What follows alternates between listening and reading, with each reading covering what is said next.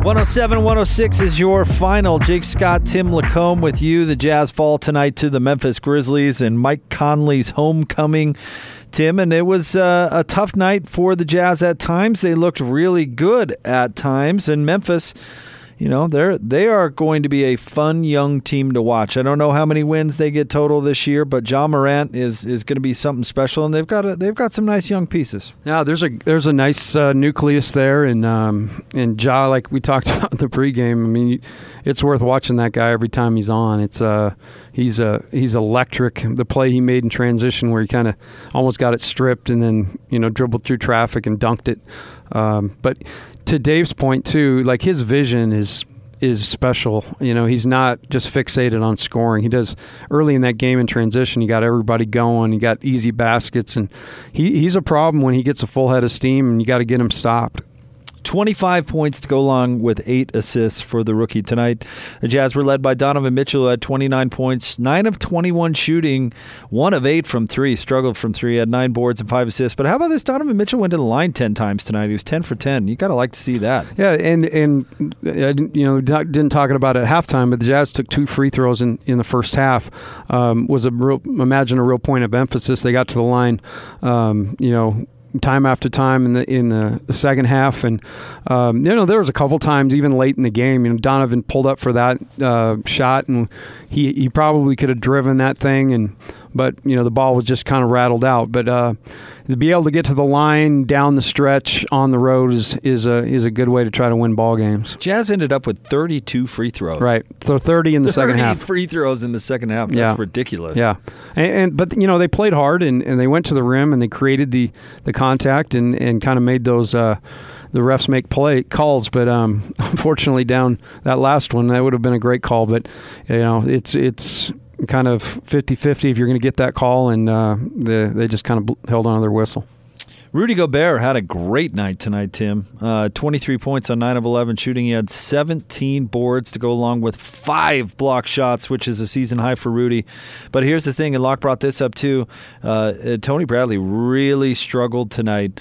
And, this is the difference in the game. Look at Rudy. I mean, plus 10. Tony Bradley plays 12 minutes. He's minus 11. The Jazz lose by 1. I mean... Yeah, that was totally the difference. And he just, he's out of the game, and there's just not that rim protector, and the play he made to get the Jazz a chance for that last shot, the timing of his block and the way he stayed on the ground, the discipline he showed. But it's like all game long, it is so hard to score around the rim on him. He affects so many plays. And so, offensively, he played great. He was great on the glass. But his defense is just, it's amazing to watch. They missed Ed Davis tonight, for sure. I think Tony Bradley at times has played pretty well. Defensively, he struggled this whole time, basically. But tonight, that was a huge difference.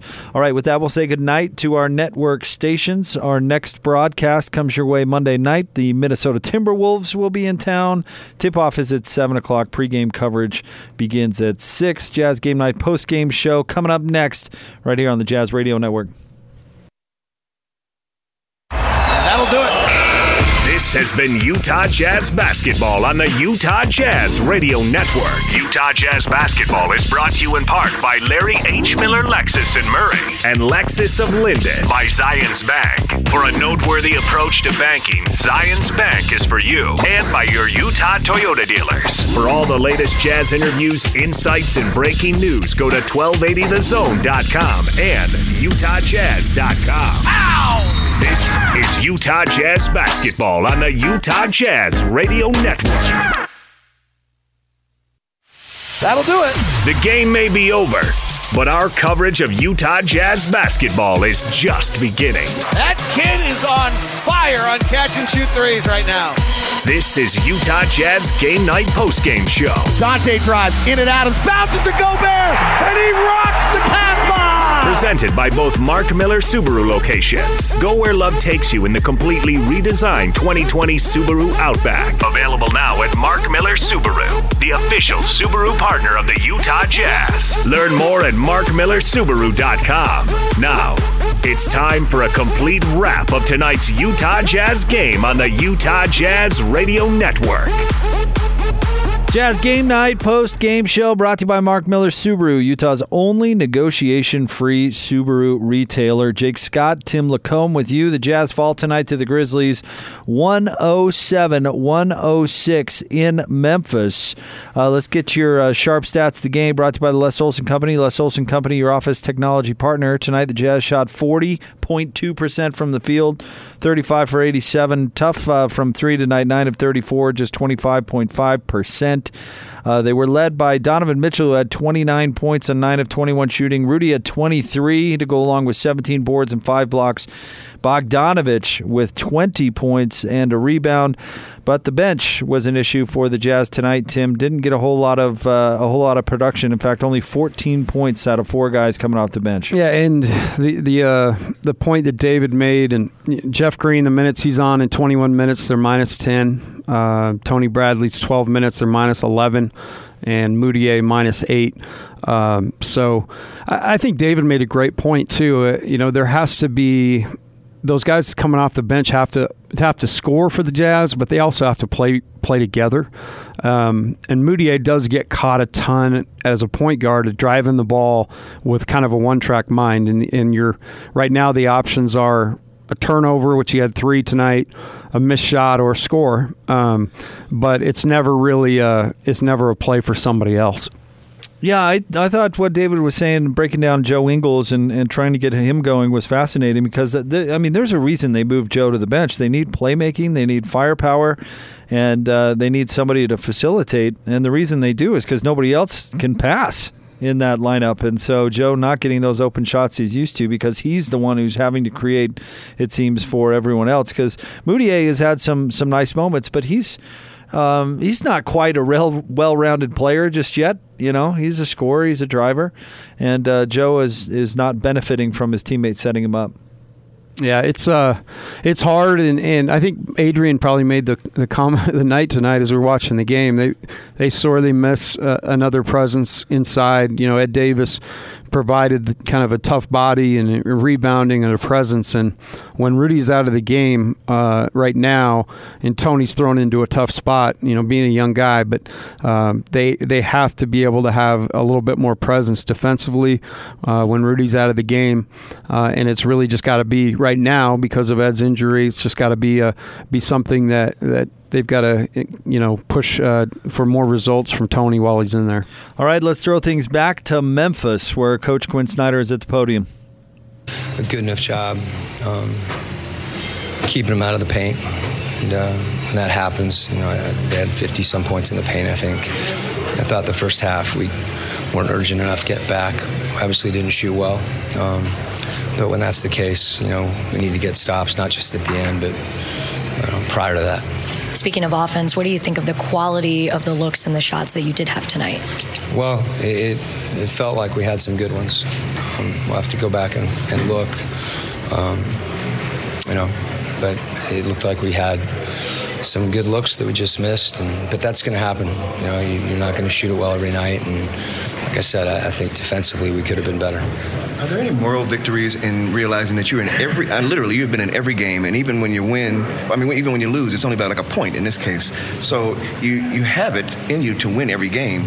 What do you do to kind of overcome this, whatever makes you fall a little short? Yeah, well, I mentioned, I think it's not the same thing every night. I think the thing for us is, I wouldn't say moral victory as much as, the challenge is to figure out the things you can do to correct and the things that are in your control. And there are some things tonight that we had control over that we didn't do. Did you see that final play, and did the refs give you an explanation of what they saw? Well, the shot clock situation, we were told the ball was bobbled, so there was less time. There was a 3-point shot that was taken off the board that wasn't reviewed in the moment. That I think was a little deflating because it was, a good open look. It was one of the ones we hit tonight. I've seen the last play. It's hard to tell. Obviously, it's a no call, so you can't challenge it. And it's just one of those things. You can point to a last play or a singular play, whatever it may be, but there were enough plays for us in the game that, that were in our control that I think we can be better, that we're able to overcome that. The other night, the bench really the second unit kind of came through and giving you big production. Seemed to struggle a little bit more tonight. Is there something you can point to there? I mean, it's everybody's not going to play good every night, and there were other stretches with our whole team. We gave up 30 points in the fourth quarter. We haven't been doing that. And it wasn't any one guy or any bench or starters or anything. We just need to be better to win. How do you think Mike handled just the emotion? Oh, I think he handled it great. He didn't have a great shooting night. Neither did Donovan. Our backcourt, we had great looks. I thought Mike kept attacking. And even though he missed some early, I thought it was great that there was a stretch there where we really played well, and he was attacking the rim and finding Rudy. So he's a great player, and obviously, the people here in Memphis recognize that. So it was nice to see him get that recognition. I think it makes you feel good for him. Obviously, I know he wanted to win. We all wanted to win, and we want to win for him in those situations. But I don't think that overshadowed for him the game. I think he was focused on the game. Thank you, Coach. That was Jazz head coach Quinn Snyder. That's something we haven't touched on tonight yet, Tim, considering it was the big story going into the game. Mike Conley's return to Memphis in 35 minutes, 15 points, 5 of 19 shooting, 2 of 8 from 3. He also had 4 boards and 3 assists, but there were long stretches of this game, Tim, where he did not play well. Yeah, it wasn't, in my mind, not that he didn't play, he didn't make shots. Yeah. He actually had a good presence out there, and I thought he found guys, but the story tonight really was the inability for some of those shots to go in. And he had, unfortunately, early, he had really good looks. And it's one of those things, in that moment, if you make a couple of those and the people rally around you, it's an emotional game. And, I thought more than anything, he just didn't make shots tonight. With Mike, I think we're all waiting for this game or this moment or this spot in a game where all of a sudden he is comfortable and everything's fixed and fine going forward. And the truth is it's going to be a little bit more of a process than that. It might take a little bit longer than we had anticipated or hoped for, I guess I should say. But he's still fitting into a new team. He's still fitting into a new offense, and it looks like it's not going to be consistent Mike Conley, at least for the time being. Yeah, it's an 82-game season. I still go back to data points and body of work. One thing he's done pretty well when you look at the years he's been in the league, the 12 years with the Grizzlies, looking at his stats today, he does end up in a really good place across the board numbers-wise. It's just he just gotten off to a slow start. He's had some good nights. He's had some tough nights. I don't see him turning the ball over and being indecisive as much as he was early on. Now it's just a matter of him being able to be comfortable and make shots. All right, let's take a look at your points in the paint tonight, brought to you by CertaPro Painters. Call 1-800-GO-CERTA or visit CertaPro.com. That's Certa with a C. We do painting, you do life. Tonight's points in the paint, the Grizzlies outscored the Jazz 56-48, which I think probably has a lot to do with John Morant going in there to work, but they also got some nice stuff from Jaren Jackson, who I really like. I think has a lot of potential.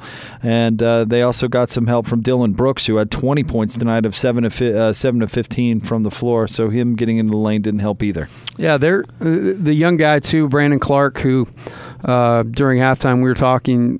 Had the opportunity to coach against Brandon for a couple years, and as good as Gonzaga has been and the bigs they've had, he's a real problem. His length, his feel, his aggressiveness and presence. He had 10 points tonight. Rebounded the ball well. They've got a good young nucleus of guys that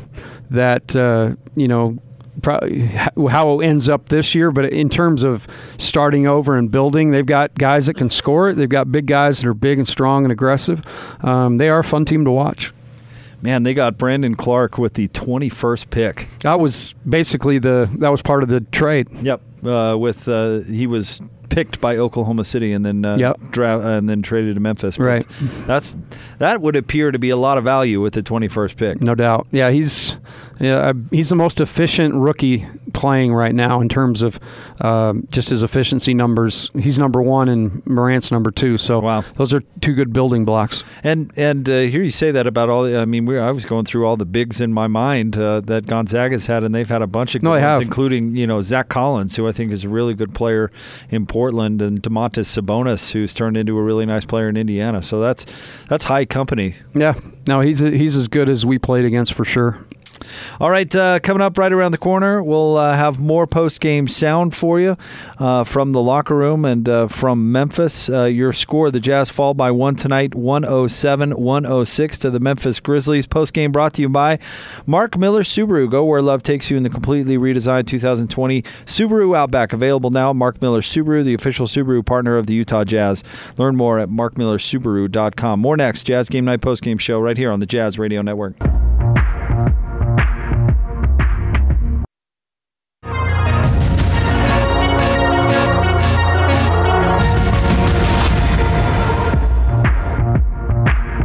Jazz Game Night post-game show brought to you by both Mark Miller Subaru locations, Utah's only negotiation-free Subaru retailer. The Jazz win tonight over the Grizzlies, fall tonight to the Grizzlies, 107-106. Jake, Scott, Tim LaComb with you. And Tim, we'll talk obviously a lot about the Jazz, but I came away fairly impressed with the Grizzlies tonight. I don't know how good exactly they're going to be. I certainly don't think they're going to be a playoff team, but I like some of these young pieces, certainly like Ja Morant.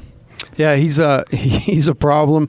I'll tell you where they're really, really good is in the open floor in transition. They have a real pace to them, and with him kind of being the head of the snake, he's an issue because he can get pretty much everywhere he wants to get on the floor, and he's still a young guy. His body still hasn't fully developed, but as he continues to grow, get experience, get a little stronger, I mean, it's scary to think what this kid could be. Let's take a look at your assist feature, proudly sponsored by Larry H. Miller Dealerships. Throughout the Utah Jazz season, Larry H. Miller Dealerships is donating $50 for each assist to Larry H. Miller charities. We are driven by you. Tonight, the Jazz with just 17 assists on 35 made field goals. They were led by Donovan Mitchell, who had 5. Mike Conley and Royce O'Neal each had 3 apiece. But, Tim, throughout the season, we haven't seen big assist numbers from this Jazz team. But, you got to be making shots to get assists, too. Yeah, you do. And that, to me, tonight, I thought David made the point that the offense did look good. It clicked. I thought their pace was good. They got out in the open floor and made some plays. But yeah, you have in order to get the assist, you have to make the basket. And the Jazz had open shots. They moved the ball well, but 9 for 34 from the field or from the three it's just not going to cut it. And then they're more efficient than they showed tonight, only shooting 40% from the field. All right, let's go back to Memphis, where Mike Conley is addressing the media. First off, but it was a hard game to play, honestly. But it was special. A lot of emotions, just like I said. It's like part of you is just soaking it all in, and the other part is trying to focus and stay locked in the game. So, I'm glad I got it over with. It was an amazing experience, but would have been better if we won. Just one possession any way or the other at a one-point game can make a difference. Do you feel like there was anything you can point to that you thought you might have done better offensively or defensively?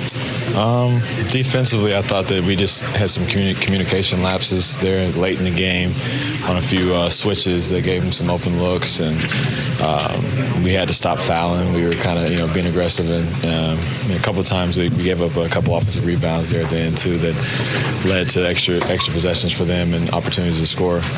But we gave ourselves plenty of chances to win. I thought that we played a solid game on most parts, but and then we didn't make a lot of shots. We don't make shots. We're going to have close games like this, and the outcome can go either way. Because in the first half, you struggled to even reach to 40%, which you got to at the end. It seemed as though you got some decent looks. Is that fair to say? Yeah, we got a lot of great looks.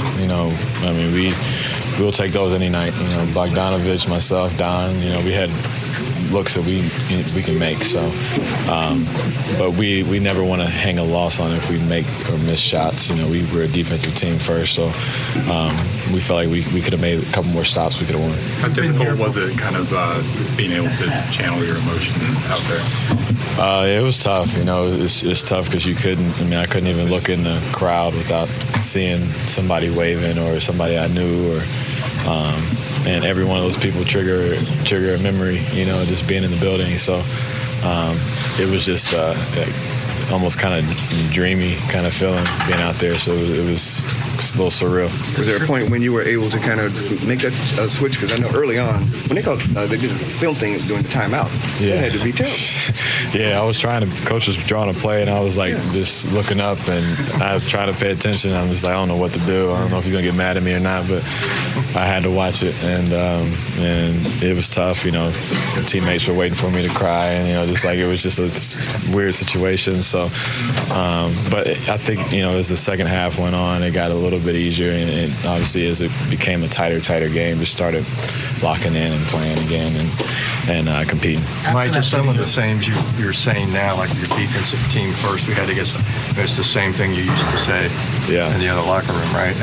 Yeah, it's like that. I went to a different city, but we have similar team in that makeup. We have a lot of guys who really care about the defensive end, and a coach that really cares about it, and we know that's going to put us over the edge at the end of the day if we're going to be a good team. After that video played and you came out of the timeout, you were going over to guard Ja, and you said something to him. I'm curious, what did you say to him? Well, he said congrats. I told him, man, thank you, and to hold it down, man. You're gonna be here a long time, and we just kept playing.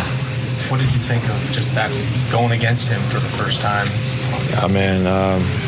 He's quick. He's quick. He's athletic. He's very poised. He makes big plays, and we got to see it all tonight. I thought he did a great job, and we competed. We put through guys at him, and he made plays, and he's special.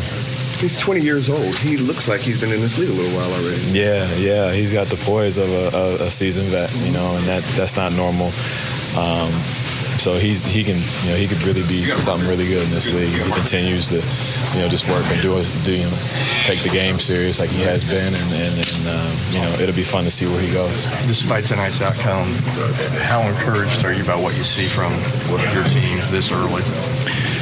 Very encouraged. I think we're a team that's honestly we're still finding ourselves, and to be where we're at, we've had a pretty tough schedule. We've traveled a lot. We've done a lot of things, and we've stuck together through a lot of tight games like this, and we've won a few, lost a few, but we're learning a lot from it. And once we do get everything in order, and everybody's hitting on all cylinders, and guys are making shots, and it could be something scary when it comes down to it. How much more are you looking forward to the rematch in a couple of weeks as opposed to the house? Man, I'm shutting my phone off. I'm going straight to the hotel. I'm going to be ready. I can't wait. This trip was hard. I had no routine this trip. It was just, see everybody and soak it all in. But I'm looking forward to it. Part of you is kind of glad it's over? Yeah. But it was an experience that I'll never forget, though. One that I'll always remember. My family will always remember. They were here in the crowd tonight, so a special moment for us all. And you're lucky to get that kind of situation. I'm just lucky and blessed to have it. Thank you, Mike. Yeah, thanks, Mike. All right, that was Mike Conley from Memphis, and I want to get Tim's thoughts on what we just heard here momentarily. But BYU, thanks to a last-second bucket from TJ Haws, beats Houston in Houston 72-71. Your guys, Tim, your former squad goes on the road and gets a win. That's a heck of a win. They're 11.5-point underdogs. I told you that Kelvin Sampson, we played them last year, and their physicality and attention to defense, like that was a slobber knocker of a game, and BYU hung in there, and Haws hit a big shot. That's what seniors do, man. How about Coach Rose sitting front row out there congratulating his former guys? It's so great. It is so great. And I tell you, when he got to half court and I saw him have a little bit of be able to get to his right hand, I like, Houston's in trouble. And he knocked it down. It it took a big bounce off the front rim, but it ended up going down. So how about that? We saw a 1 point Jazz loss. Well, you've got a 1 point BYU win, and Utah beat Minnesota 73-69 at the Huntsman Center.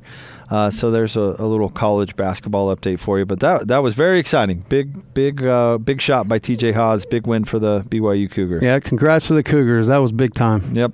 All right, what do you think about what Mike Conley had to say right there? He's kind of happy this game's in the rearview mirror because it sounded to me, Tim, like he was, and this is such a negative thing, but he was a little distracted. For this one. It was right down to the video they played for him where he couldn't pay attention to a timeout.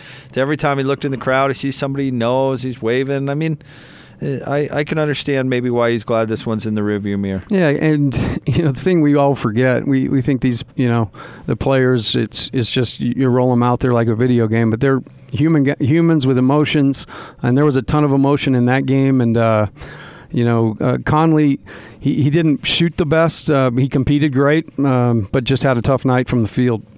And listen to his interviews post game. How can you can't help but like that guy. He's got such a good Conley that he's got a good head on his shoulders. You heard him talk about his interactions with John Morant and encouraging him and telling him to kind of keep it going as a point guard with the Memphis Grizzlies. I mean, it's pretty cool. He's a pretty cool guy. Yeah, he is. It's when the respect he has around the league, you can see why. It's hard in a bitter moment like that, and he wanted to win that game probably as bad or as anybody. But to be able to have the presence of mind to say, "Hey, that's special." That is, that John Morant's special. It just speaks volumes about the character that he has. And I'm telling you, we're watching some struggles with him, but I promise you by the end of the year, everything will have worked its way out. The numbers just speak to that. Well, he felt a little bit like Donovan Mitchell felt as a rookie watching him tonight, where you just see these burst of athleticism and these crazy athletic plays where you kind of say, wow, that's really amazing. Now he's got some stuff to learn on defense and probably needs to work on his efficiency just like Donovan still does. But it's fun to see these young players. It's fun to see these rookies, and you can see the potential that's there. And he's got franchise cornerstone written all over him. Yeah, he does, and they're young guys. We've talked about it, but they're young guys. From making trades and moving guys around, they move some serious cornerstones for the franchise, and the future looks very bright for this Memphis team. All right, let's take a look at your Master of the Glass tonight, brought to you by Safe Light Auto Glass, the local vehicle glass expert, here for another great year of basketball. I'm proud to be the preferred auto glass partner of the Utah Jazz. Safe Light Auto Glass is also proud to present this year's Master of the Glass Rebound Program. At the end of the regular season, Safe Light will donate $5 for each rebound secured by this year's team rebound leader, with all proceeds going to benefit the neighborhood house. No surprise, Rudy Gobert is your Master of the Glass tonight. 17 rebounds, 7 of which were offensive. And I know the Jazz lose by 1, and so things aren't going to be all rosy positive, but it's kind of distracting from the fact that Rudy Gobert had an incredible game tonight. And that last block shot on John Morant to keep the game open for the Jazz to get that final shot, man, that was something. Yeah, the timing he showed, because the shot clock was running down, and if he overcommits right there to Ja, which most guys are going to do, the night he had particularly, he stays back, because if he overcommits, it's dump off to Jonas in a dunk, but he stays back and he times it perfect and makes Ja have to score over him and just blocks it, times it perfectly and blocks it. It's that sort of thing, Tim, why last year, and I know Rudy ended up running away with the Defensive Player of the Year award, but when it was kind of being debated where people weren't giving Rudy necessarily the credit because his block shot numbers were not what they were the year before, I kept saying that's ridiculous. Rudy is a much better defender. He was a much better defender last year than he was the year before because of those sorts of things. He was so much better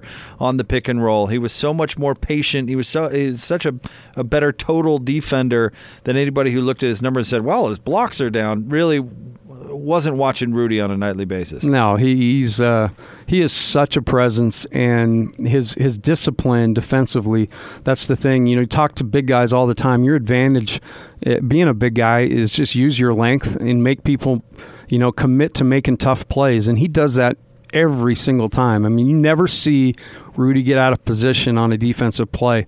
And the number of shots, I got to start just charting every night, the number of shots he affects around the rim, it's extraordinary. Oh, the number of how about the number of guards that get into the lane and just say, well, oh wait, no thanks, and go back out or kick it back out.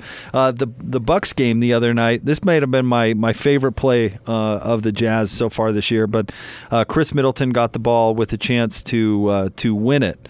And I don't know if you know the play I'm thinking about, but he caught the ball on the inbound and he turned around to take a jumper, and Rudy was right there, and he didn't even attempt the shot. He traveled. Yep. He turned around. He goes, "Oh my gosh, it's Rudy!" Yep. And traveled. It's one of the wildest things, and that's not going to go down as a block. But that is an amazing, amazing play. Chris Middleton, of all people, who is extremely tall, by the way, and would have taken that shot over pretty much anybody else in the league, didn't even attempt it and traveled because Rudy covered so much ground. Yeah. It was right there. It was an amazing, amazing play. And again, stays on the floor, makes somebody else make the mistake. And there's a ton of discipline. He was certainly taught well, but he listened through the years, and he's extraordinary defensively. Is him being coachable, Rudy, maybe one of his best assets? I would think so. Having coached big guys, obviously you learn the game, you learn the tricks, and you try to teach that. But it's a guy's ability to process it and then execute it. And again, for him to rarely, you can't think of him being out of position defensively. That's a real discipline thing that he's worked on and honed over the years. Because it's kind of funny when you look at Rudy's personality. Listen, Rudy has an ego. You be around Rudy for about 5 seconds and you'll realize, okay, this guy loves himself some Rudy. I mean, he does. He loves himself some Rudy. But to have that attitude and that ego, which is part of what makes him, of course. I'm not saying this critically at all, but to have that part of your personality, but then at the same time be extraordinarily coachable is pretty amazing. Because you really think so highly of yourself and your abilities. I mean, the other night he called himself one of the best basketball players on the planet, or wanted to be the best of all time, something along those lines. I mean, just the highest of high bars, right? But then at the same time to be like, okay, I don't know everything. I can get better. Here's what I got to do: is be disciplined, listen, and improve. I think is pretty remarkable. Yeah, I've got a great relationship. I was on the staff at Utah with Alex Jensen and talked to Alex all the time. And that is one of the things Alex told me from the time that Rudy came in is, you've got to have that ability and confidence to want to be the best and dominate. But you also have to be humble and be able to take criticism in a positive way and incrementally, offensively, defensively, Rudy's just gotten better and better. He made some plays in the post tonight that, over the years you really haven't seen him do, where he catches it, seals first, catches it, spins, dunks. I mean, he's getting better as we speak, and that has to be a part of it, that he listens, he watches, he observes, and then he implements what he hears. Speaking of Alex Jensen, and not to get too sidetracked, we've seen him on kind of the short list for some NBA jobs recently. Hasn't been, to my knowledge, a finalist yet, but we've seen his name, pop up in connection with a couple of gigs, and that should absolutely not surprise us. If you were a young developing team, wouldn't you look at the work that he's done with Rudy Gobert and go, "Wow, Rudy came into the league totally raw." Completely raw. He got Rudy's ear and has improved him into not only the defensive player of the year, but what should absolutely be a hands-down all-star appearance this year. I mean, if I'm a franchise with a young team that just needs to be developed, I'm looking closely at him based on, almost surely that track record. Yeah, and it's interesting how one guy and the ability to transform someone makes a huge impact. In the NBA is such a development league, and the other thing that Alex has that you see across the NBA are these young guys who coached a G League team, and he was coach of the year in the G League. So he's paid his dues. He was a college coach, assistant, and then he got into the G League, and then certainly here with the Jazz. But yeah, he's not only a great coach, but he might be one. We called him, in fact, his nickname at Utah was St. Alex, because he's one of the best guys you'll ever meet. All right, it's the Jazz Game Night post-game show. Jake, Scott, Tim LaComb. It's brought to you by Mark Miller Subaru. Go where love takes you in the completely redesigned 2020 Subaru Outback.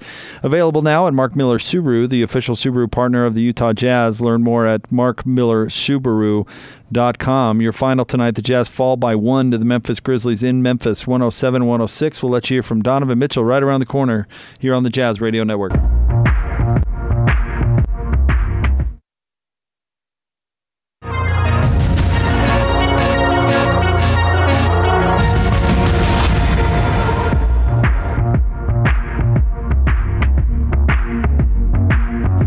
'07 and 106 is your final. The Jazz fall to the Memphis Grizzlies. It's your Jazz Game Night post-game show brought to you by Mark Miller Subaru, Utah's only negotiation-free Subaru retailer. Jake Scott, Tim LaComb with you. Let's throw things back to Memphis, where Donovan Mitchell is talking to the media. They obviously defended it well, but he hit my whole arm. It's the third time this has happened in 12 games in the end of the game, and I haven't got a foul call, which is at this point ridiculous. I really got much else to say besides that. My teammates trust me in these positions, and, it happened against Zach. It happened against Milwaukee. Thank God Bojan hit the shot against Milwaukee, and then this. There comes a point in time where they're going to release a thing that says, I got fouled, and it's it's too late. It's the third time in 12 games, and it's annoying. Do you feel like the refs kind of swallow their whistles and on plays like that? I don't know. I don't know what they were looking at. At the end of the day, it was a foul. I put the ball out there and he hit my whole wrist, and there's no call. At least call it, you challenge it and get it right. It's annoying. The referees, did you get a chance to ask the referee about that? I didn't want to say anything. Just went to the locker room.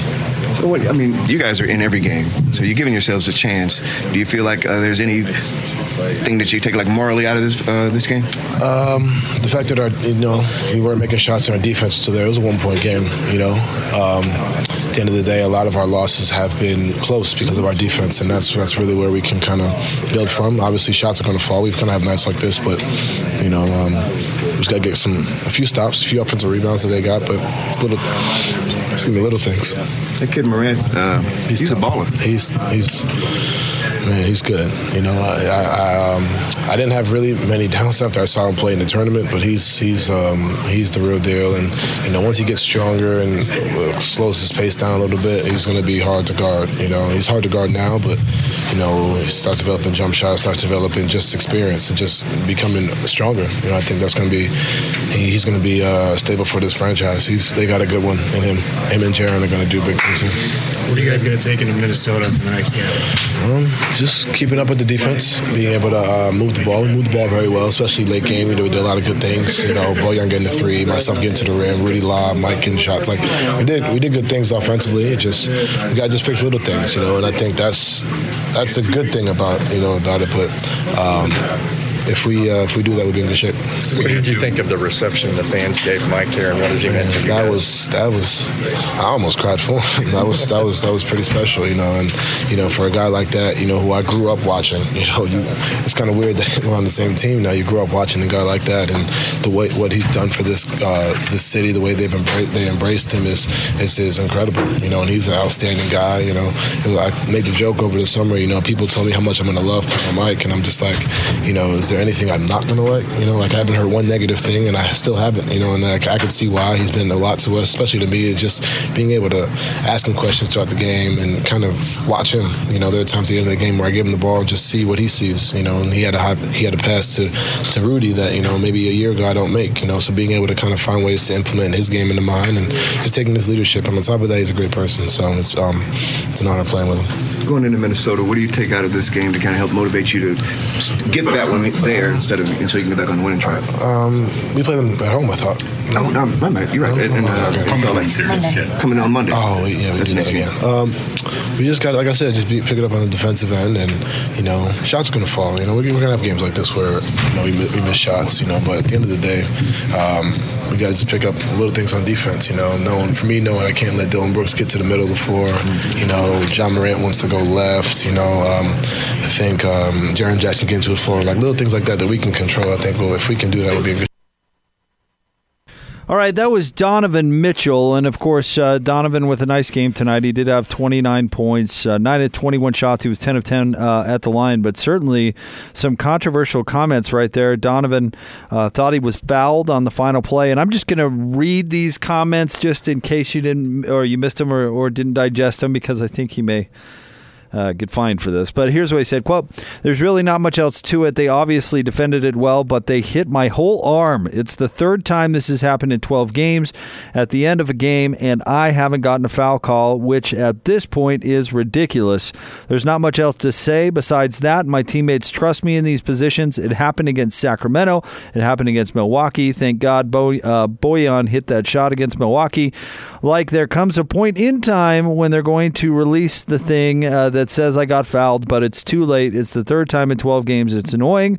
I don't know what they were looking at. At the end of the day, it was a foul." This is one thing that bugs me. Whenever I hear people, Tim, and maybe you disagree with this, whenever I hear people say, "Oh, you can't make that call then with the game on the line," that's BS. A foul is a foul is a foul. And especially to a referee, it should absolutely not matter what time in the game it is. They should not swallow the whistle or let them play or whatever. If it's a foul, make the call. And the star treatment in the NBA drives me even more crazy. Do you think there's a snowball's chance that if that happened to James Harden, he wouldn't be taking 3 foul shots right there? No, absolutely not. So there's my little refereeing rant. That bugs me. Call it. Make if it's a foul, make a call. Who cares when it is? So I have certainly a ton of pent up aggression toward officials through the years. It's so nice. I mean, I literally turn college games on now, and I'll see a certain official that I really dislike, and it's hard for me to even watch the game because I get fixated on the official. But in my mind, I personally, I'm glad that Donovan said something because I think if you continue to ignore it, then you probably get the same treatment. The fact that he spoke about it more than likely will probably affect his pocketbook.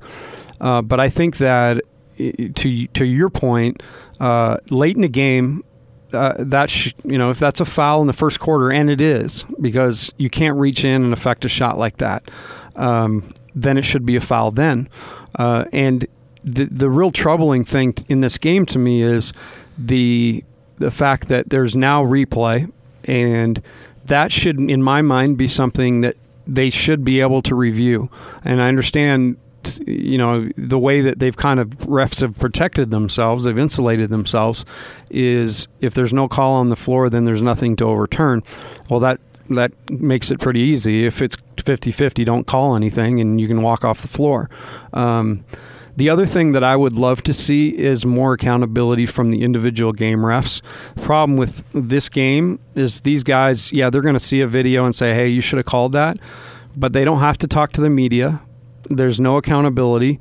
There's, the NBA protects them like the referee or coaches have to talk and players have to talk. And many of these officials think they are the show. So I think they should have to answer that question as to why, they didn't make a call.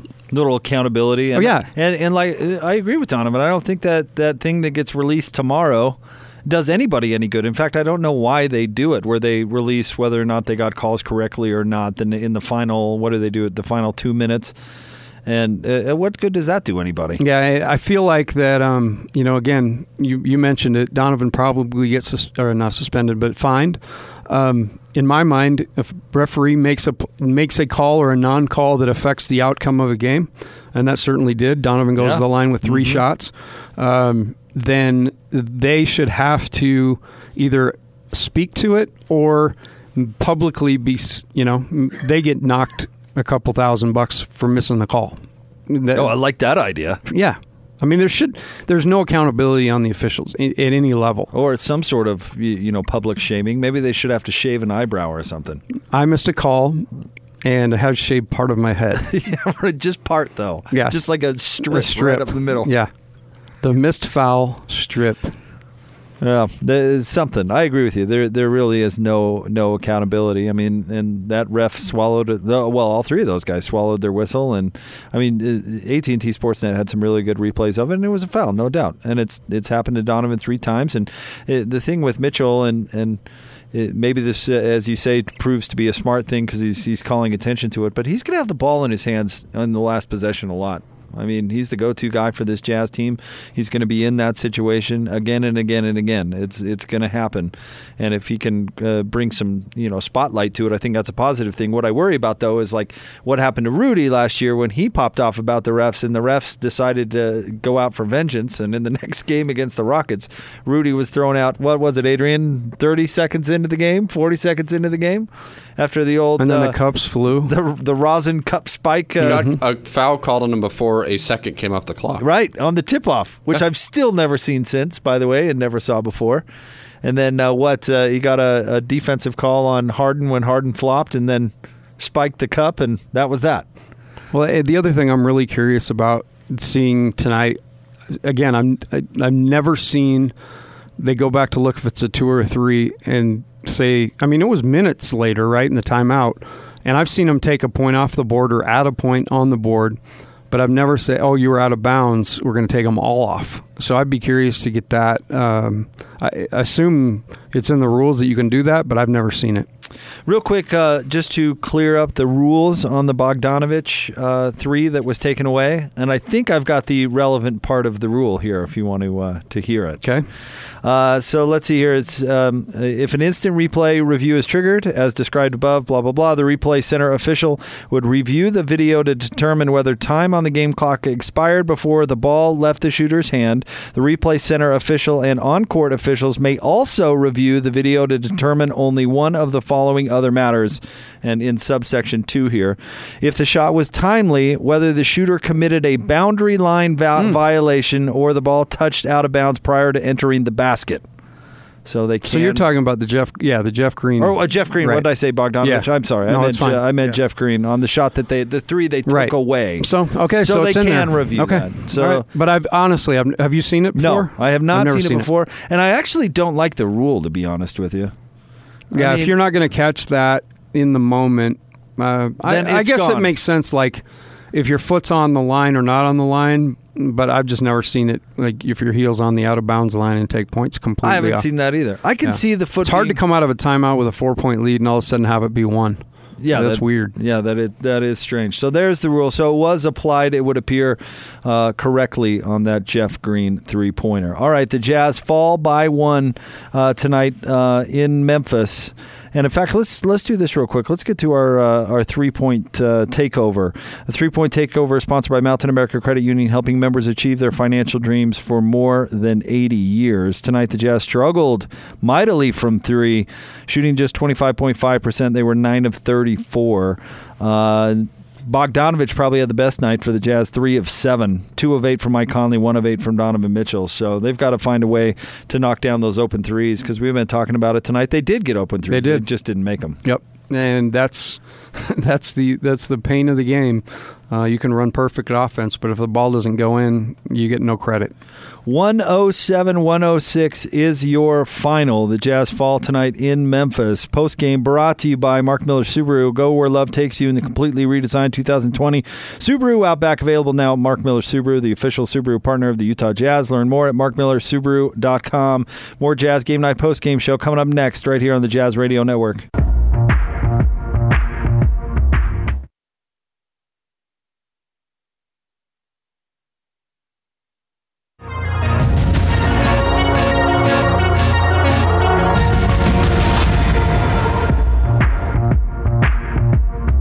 Jazz Game Night post-game show brought to you by both Mark Miller Subaru locations, Utah's only negotiation-free Subaru retailer. The Jazz fall tonight on the road to the Memphis Grizzlies, 107-106 on Mike Conley's return to Memphis.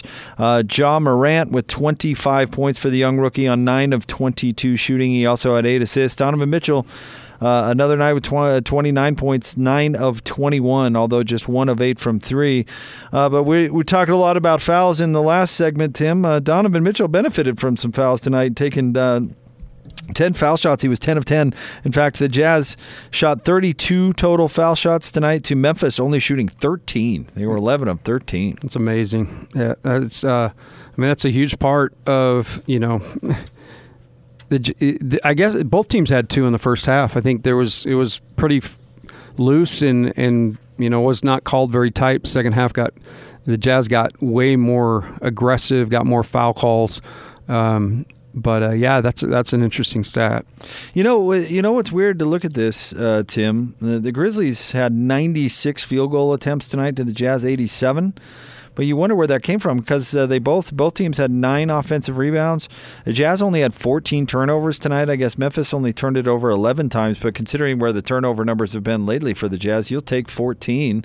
It's kind of amazing that Memphis found a way to get 9 extra shots up on the Jazz on a night where you didn't see a lot of offensive boards or turnovers. Yeah, it's probably one of the things where their offensive boards probably led right back to putbacks, where maybe the Jazz got rebounds and offensive rebounds that maybe turned into turnovers and you didn't get the extra shots. That's probably the difference. But the Jazz, the turnover issue, they had 9 at the half, certainly played way more clean, played better with the ball in the second half. The games that I've done, we've had issues with rebounding and turnovers, and tonight it was simply 2 things. I think Ja Morant got out in transition, caused a ton of problems, and then the Jazz inability to just knock down shots. And I'll just throw one more on top of it, and we have talked tonight, but the lack of production from the bench and the fact that that's true. Those Jazz spells were just brutal. Anytime Rudy was off the floor, the Jazz were really in trouble. Yeah, and it's interesting because the one thing going into the season felt like there was maybe a little bit more depth on this team, but it's nights like tonight where you miss a guy that's a gunslinger like Crowder that maybe comes in and makes some shots, but it's that's an issue, and that's actually been kind of a lingering issue when the Jazz have not played well. Those minutes that Donovan and Rudy are off the floor, the Jazz just have a difficult time because they're getting consistent effort from Bogdanovich and Donovan and Rudy night in, night out. It's kind of the complementary guys and what they're able to do.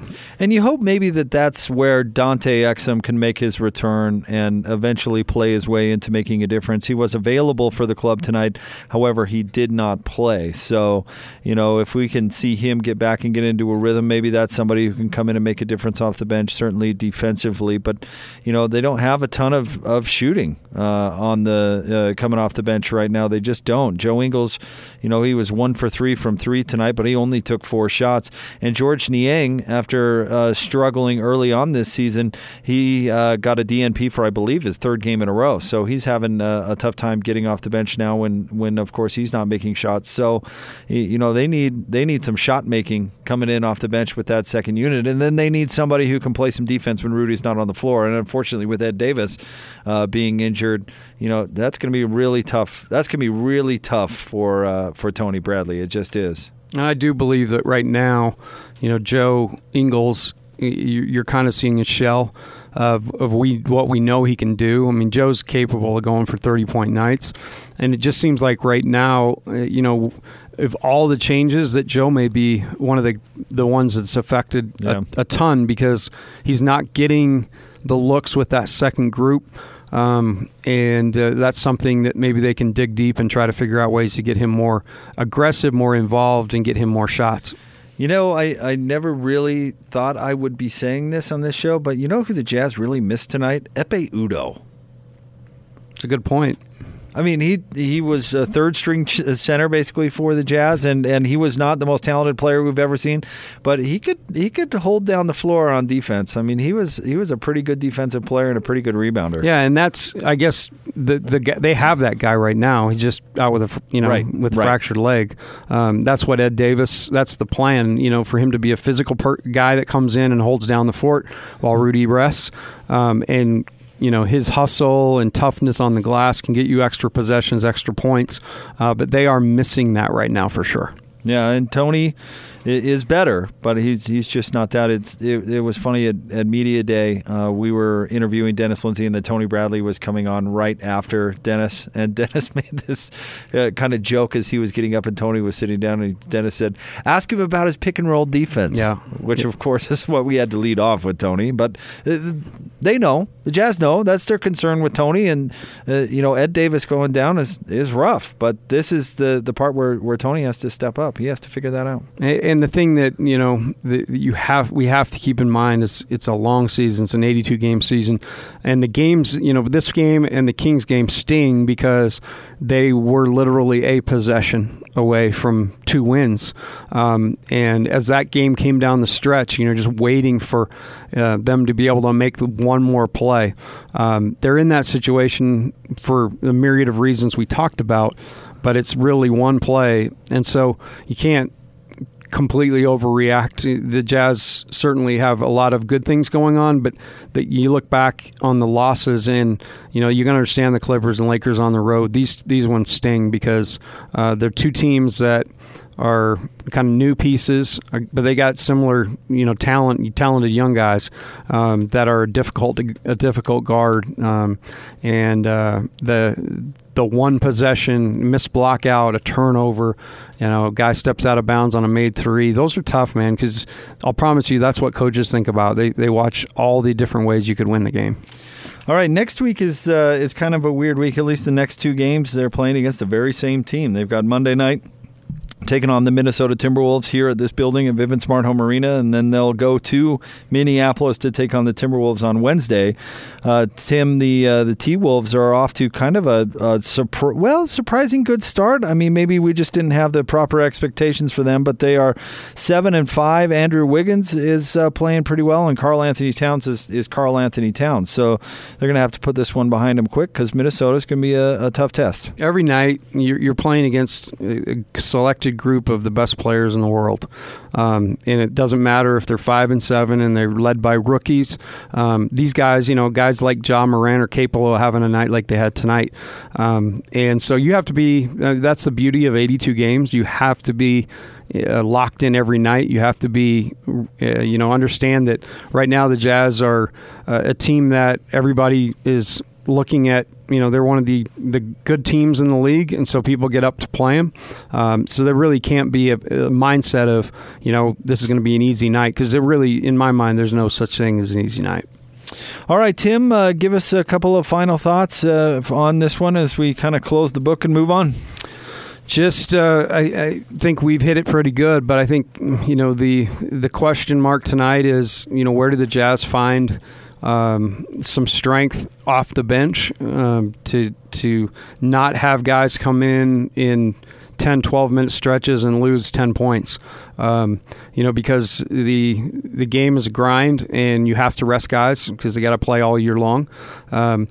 Finding ways to get Joe Ingles more productive, finding ways to get him more involved, getting guys to come in off the bench with the mindset of making plays for others. I think those are all mindset that can certainly help. But everything's in my mind. It's still a very young season. I've unfortunately been here for 3 losses. So 0 for 3. 0 for 3. So not favorable. But maybe if they just keep me off the schedule, we'll be fine. That could be one of the other things we look at. I don't know. I don't know if you're the issue. Yeah, what the Jazz on the year are 8-4. That is unbelievable. So 3 of those losses. I'm the killer, dude. Tim LaComb. Hey, I'll glad if it would mean that they would win at a better clip, I'll gladly step aside for Gordy and Ben. Bite your tongue, sir. I like hanging out with I love with it. Tim LaComb. We have a good time. Of course, Gordy and Ben are great too. Next game is the Warriors, Tim. So okay. Oh, you got a W there. Well, they drop that, then we'll have to have a talk. Okay, yeah, that's so a good point. I'm Lakers Clippers. Those are tough. Right. And then Memphis, and they have been 3 road games. Right. And I've Memphis, had 3 road you've games. got an emotional return of Mike Conley. Yep. He gets a little distracted. It's all right. But, hey, it's not about me. No, of course not. All right, the Jazz led tonight. Donovan Mitchell had 29 points to go along with his 9 rebounds and 5 assists. Rudy Gobert with another monster night, 23 points, 17 boards, and 5 block shots, but to no avail. The Jazz fall to the Grizzlies 107-106. We want to say a big thanks to Locke and Boone doing their normal fine work. Thanks to the broadcast assistants for their work tonight as well. Thanks to Adrian Leiser, executive producer of Jazz Game Night. Thanks to our title sponsor of the post game, Mark Miller Subaru. Go where love takes you in the completely redesigned 2020 Subaru Outback. Available now at Mark Miller Subaru, the official Subaru partner of the Utah Jazz. Learn more at markmillersubaru.com. Also, thank you, Tim. It was a lot of fun tonight, man. I appreciate it. No, it was great, and appreciate working with you, Jake. It's fun to be able to hang out and watch games and talk through them, and then be able to kind of recap everything, be able to go home tonight and not have to watch film and worry about a win or a loss. How nice is that? That's a good thing. And we didn't get too distracted with Disney on Ice, so it was difficult. A lot of kids in the building. A lot of kids in the building tonight. Mickey Mouse Clubhouse, man. They were going for it. So 107. Rumor does have it that you got some money extracted from your wallet. True or false? From my wallet? Yeah. On Disney. Oh, true. Yes. Fact. Yes, Yeah. True fact. They're good at that. That happened. Yeah. They are good at that. All right, 107 and 106 is your final. Our next broadcast Monday night when the Jazz take on the Timberwolves. Tip-off will be at 7. Pre-game coverage will begin at 6. And you'll hear it all, of course, right here on the Jazz Radio Network.